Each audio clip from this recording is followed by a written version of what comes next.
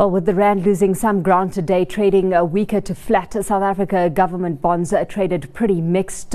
By the close, the R13.70 government bond bid at 9.27%, and that from yesterday's 9.21%, while the R13.70 was bid at 8.01%, as you can see there, from 7.97% yesterday. Joining us on the line now to flesh out some of the detail behind the activity that's in play on the bond market scene, though, is Vickers Furstenberg of Future Growth Asset Management. Vickers, thanks so much for your time this evening. South African government bonds trading mixed, as I said, with the rand initially losing some ground against the dollar after yesterday's rally. Right at the top, run us through some of the activity that played out at today's bond auction.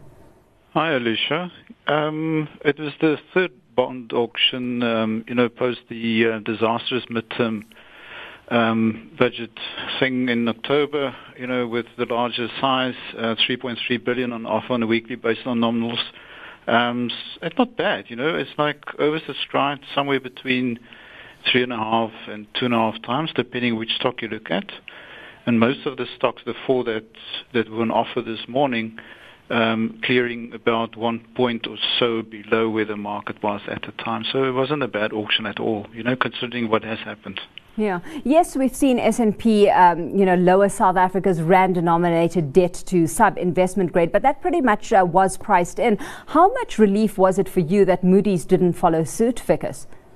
Not sure whether, from a personal point of view, a relief, but I think what they did, they just simply kicked the can down the road, because we said all along that the rating agencies, all of them are behind the curve, and it's a matter of time. So we still have a view that Moody's downgrade is going to happen. I think it's just going to be early March as opposed to no, because obviously they indicated what they're looking for, and they were hoping for something sort of a bit more credible coming from the February budget announcements, and so on and so forth.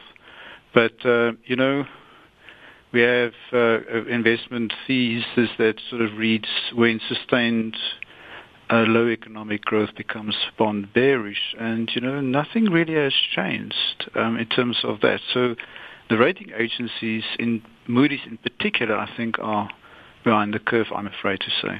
Yeah. Despite that being the case, and despite the expectation that, this further downgrade into junk status is potentially on the cards, we seem to be seeing still appeal from foreign investors in particular, where there's this demand for high-yielding emerging market assets, and that still seeming to outweigh domestic factors like politics, fiscal risks and downgrades. How much of a distinction are you drawing between local investor appetite and foreign investor appetite at this stage? It's a very good point, that. It's very important to sort of make that distinction, and not just in terms of foreign versus local. I think within the foreign investment community as well, we have two sort of groups there. Benchmark constrained investors. Those are the investors that would sort of obviously pay a bit more attention to what happened to credit ratings. And then, of course, the so-called benchmark unconstrained investor. The latter would certainly be focused on yield, relative plays, and things like that. And I would not be surprised if it's them who actually sort of entered the market post, the sell-off we had. The sell-off we had post the October midterm budget. Yeah. While that is a contributing factor, because what's interesting is that we had strong gains in the local currency coincide with news that government plans to remedy its public finances by cutting expenditure and raising taxes. Is that purely coincidental, or is the market actually buying into some of what's on that agenda? I really can't talk to what the market thinks, but from my perspective, it's very, very difficult for me to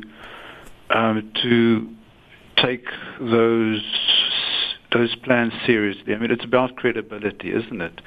And I'm afraid to say so far we failed dismally in terms of that. We're very good at sort of putting plans on the table, making promises, but following through, we're not there at all. And, it's not just that. It's not just the fiscal sort of sustainability thing. It's also about introducing effective and decisive structural reforms to lift economic growth, because at the end of the day, you need higher sustained economic growth to stabilize the level of debt or ensure, in other words, fiscal sustainability. And I'm afraid, that should be the focus. And I'm not convinced, we're going to get there very quickly and easily. Yeah, Vickers, with that, the ball is thrown into Treasury's court at this stage. It's a 40 billion rand revenue gap that needs to be addressed. What firepower do you see the Treasury putting to use?